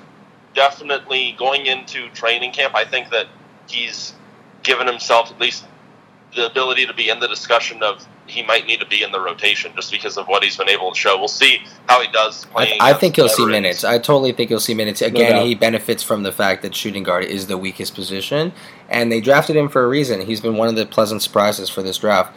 I'm going to ask you guys a question. Which player outside the top 10 for this draft do you think it probably has the best chance of winning Rookie of the Year? Like Donovan Mitchell last year, the surprise that he was outside the top 10, right at the tail end of the lottery. You saw the kind of player that he is, generational even. He's, at least for scoring, he's going to be the face of the Utah Jazz for a long time. Who do you give the chance to be the next Donovan Mitchell, Christian? To me, it would have to be Lonnie Walker. What I saw out of him in Summer League, and like you said earlier, the amount of volume that I expect him to get, I think that crosses perfectly with the guy outside of the top 10 to win Rookie of the Year. He can get to the basket so well. I know they were tweeting out videos of his handles. He was we tweeted one out. ISOing people and just got right to the basket. I would be hard pressed if I ever had to guard someone like that. So DeMar DeRozan is going to be quite a mentor for him too. So I said the Spurs should go to a rebuild earlier. That's one of the guys before they had traded Kawhi Leonard that would make me excited about a rebuild, because if you add 2 other young players around him and they build a young core, 2-3 years they could be a super team. Like, I think Lonnie Walker will project as a star, and with Greg Popovich in 3 years, maybe he is like a Kawhi Leonard. Maybe he is a surprise superstar. Yeah, I agree. Corbin, who do you think is going to be the best chance for outside the top 10? I want to say someone else besides Lonnie Walker, just so that we can have more of a discussion. But I mean, Lonnie Walker showed that he was he was by far the best of anyone outside of the top 10. I agree with you that his handles are ridiculous. And also, I mean, the Spurs trading Danny Green along with Kawhi Leonard. Yes, they have, which is good. DeMar DeRozan. I think DeRozan's going to be the starting shooting guard, and Rudy Gay will be the starting small forward. But that doesn't mean, I still think they're going to be leaning heavily on Lonnie Walker, and I think that he's going to produce a lot for them. I don't think he'll end up being Rookie of the Year, but if I have to choose someone outside the top 10, I think Lonnie Walker is the clear choice. What do you think, Barry? Why are you guys so wrong? It's Shai Gilgeous-Alexander. I'm going to say it again over and over and over and over again until you guys get it. He is outside the top 10, and he's the guy that if anyone's going to win Rookie of the Year this year, it's going to be him. On this Clippers team, yes, they're a good team, but I think the Spurs are going to be better than the Clippers. I'd give them that. And the fact that they just traded for DeMar DeRozan, I think it's going to be the best situation for Lonnie Walker learning under DeMar DeRozan, but I think he's going to take away some of that volume that I continue to talk about. So yeah, Colin Sexton's probably going to win Rookie of the Year, but he's in the top 10, obviously. I really think it's going to be Shai Gilgeous-Alexander if it isn't him. And that's just because he can really take a leadership role. He's NBA ready. His body's ready. He's young, and he's got just so much potential. But if I have to make anybody outside, it's not even a question. Shai Gilgeous-Alexander, and I'm going to say that name over and over again until I say it like a song. But, all right, guys. So, yeah, I mean, Summer League was super fun. Of course, the Lakers falling short of back-to-back championships, but the first franchise in Summer League history to have back-to-back MVPs.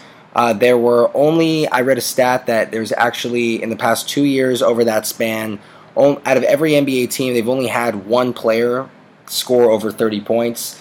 That's the maximum that any team in the NBA has had during Summer League. The Lakers have had 4, being Lonzo Ball, Kyle Kuzma, Josh Hart, and Svi Mykhailiuk, all scoring at least 30 points in at least one game in Summer League. In that span, every single team's only had 1. Lakers have 4, and they went to the championship. And Svi Mykhailiuk, I believe he was 0 for 5 or 0 for 6 from 3 to start the game. He was 0 from probably 8 to start the game for field goal. You saw if he brought the same numbers as he did prior, they were the best, Summer League team. But the Trailblazers were actually stacked for that Summer League team. If you didn't check out that roster, go check it out. They're actually really stacked for that Summer League team. But, the Lakers, it just shows right there. And Josh Hart's really carving out a role for himself. I have a lot of confidence in the Lakers. And the thing is, I love that the Lakers have made Summer League more relevant. I love that they have such a fan base that goes there, and I hope that continues to spread across the league. I hope that people continue to value, the platform that they have, and Christian and I keep talking about how important it truly is. And the Summer League has grown. This is the first year that all 30 teams were in attendance. Yes. Every single one had a Summer League team, and that has to signal that Summer League is more important. And we had someone who told us in the past that Summer League doesn't matter. when I looked back, wasn't LeBron James watching Lonzo Ball and young Kyle Kuzma last year at Summer League? No matter what, if you're putting on a jersey for your team, you are representing your team. Somebody's watching. Exactly. Free agency is, in another 355 days? So you need to get ahead of the ball on this, and that's what Magic Johnson did. That's why the Lakers got LeBron James without having to get any other superstar. Without tampering. Let's just we did get charged, Magic did pay some fines. Right, let's just really quick on free agency. I wanted to end this podcast by letting you guys know at least some of the free agents that are still available. Clint Capella's situation is still up in the air, being a restricted free agent. Dwayne Wade's still out there. Vince Carter, he's been the voice of a lot of these Summer League games, being on the sidelines and doing commentary, but I'd love to see him continue to play. He definitely wants to. Montrezl Harrell, Rodney Hood, who's restricted, Michael Beasley, Greg Monroe, Brandon Wright, Alex Len, Jahlil Okafor, who put out a video and actually looks fit, actually looks like he's playing well, but who knows? He's added a shot to his game. Added a shot, who knows? Tony Allen, Joe Johnson, Nick Young, Swaggy P. So a lot of these guys are still out there that can help your team. No more game changers out there. I think with Marcus Smart out of there now, Clint Capella is the last person that I would say is really going to make a huge difference. But Michael Beasley's coming off a great year last year. Dwayne Wade, Vince Carter, they're both still players, yes, at the end of their careers, but can still add a lot of veteran presence to your team. I see Dwayne Wade going back to Miami. It's just, Tony Allen is a guy who I love. So these are a lot of guys that if your team signs them, be excited. They're going to add a lot, and you're going to get them at a very discounted rate because of how dry the market is this year and because they had to wait so long. But now we're this far into free agency. Exactly, and there still is talent out there, so definitely keep your guys' eye out for that. Continue to follow us on Twitter, guys. We're all over free agency, all over anything that's going on right now. The Kawhi Leonard trade that happened at who knows what time. Corbin was up last night tweeting. Christian was up early this morning tweeting. I woke up midday, was tweeting. One of us is always on it, no matter what the situation. And our podcasts have been so fun lately. So much going around the NBA. Coming into next season, it's just loving to see how this is all going to shake up. Really, the only domino left to fall, Carmelo Anthony, so we're going to really keep an eye on him. Of course, little things going on, like I just listed some of the free agents left, but this was really the last shakeup we were expecting for Kawhi. Look out for Carmelo and what's going to happen next with him. Please tune in next time, episode 31. Thank you so much to our sponsor at freeagentsonly.com. Remember to check out our Twitter page and be one of the lucky contestants who is eligible for a free agents only t-shirt. A free agents only. There's a comma t-shirt. somewhere in there. Yeah, definitely a couple comma splice or something. But yeah, definitely go answer that trivia question. We don't really have a time limit on it, but we're gonna put it up right after this. It's about 3:00. And we just want Pacific Coast time. We're trying to get this Kawhi Leonard news out. So by tonight, definitely try and answer that. We're going to pick someone at random. We got guy shirts, we got girl shirts, multiple variety of colors. So whoever you are, please go on there, get involved with us, get involved with our sponsor. They're amazing. We definitely love to send out this t-shirt to someone who's excited. But thank you guys so much again. Please make sure to listen to us on the Apple Podcast app. You can also check us out on SoundCloud. If you're on the Apple Podcast app, leave us a review, leave us a rating. But yeah, thank you guys so much. Such an exciting podcast covering Kawhi and Summer League and a lot of off-season news. Any last words, from you guys? Summer League matters. Summer League does matter. Yeah, and LeBron James for president. What about you, Corbin? Anything? Yeah, Summer League matters, and the whole summer matters. Last summer we had the Kyrie trade in August. We got the Kawhi trade in July right now. Who knows? Maybe a Jimmy Butler trade's coming in August. Yeah, so it's this offseason is not close to coming to an end in terms of movement around the NBA, so I'm just excited to see what's going to be happening moving forward. Yeah, and it's hot. Stay cool out there, guys. All right, thank you guys so much for joining NBA Wrap, where we unwrap the hottest takes from around the NBA. We'll see you guys next time.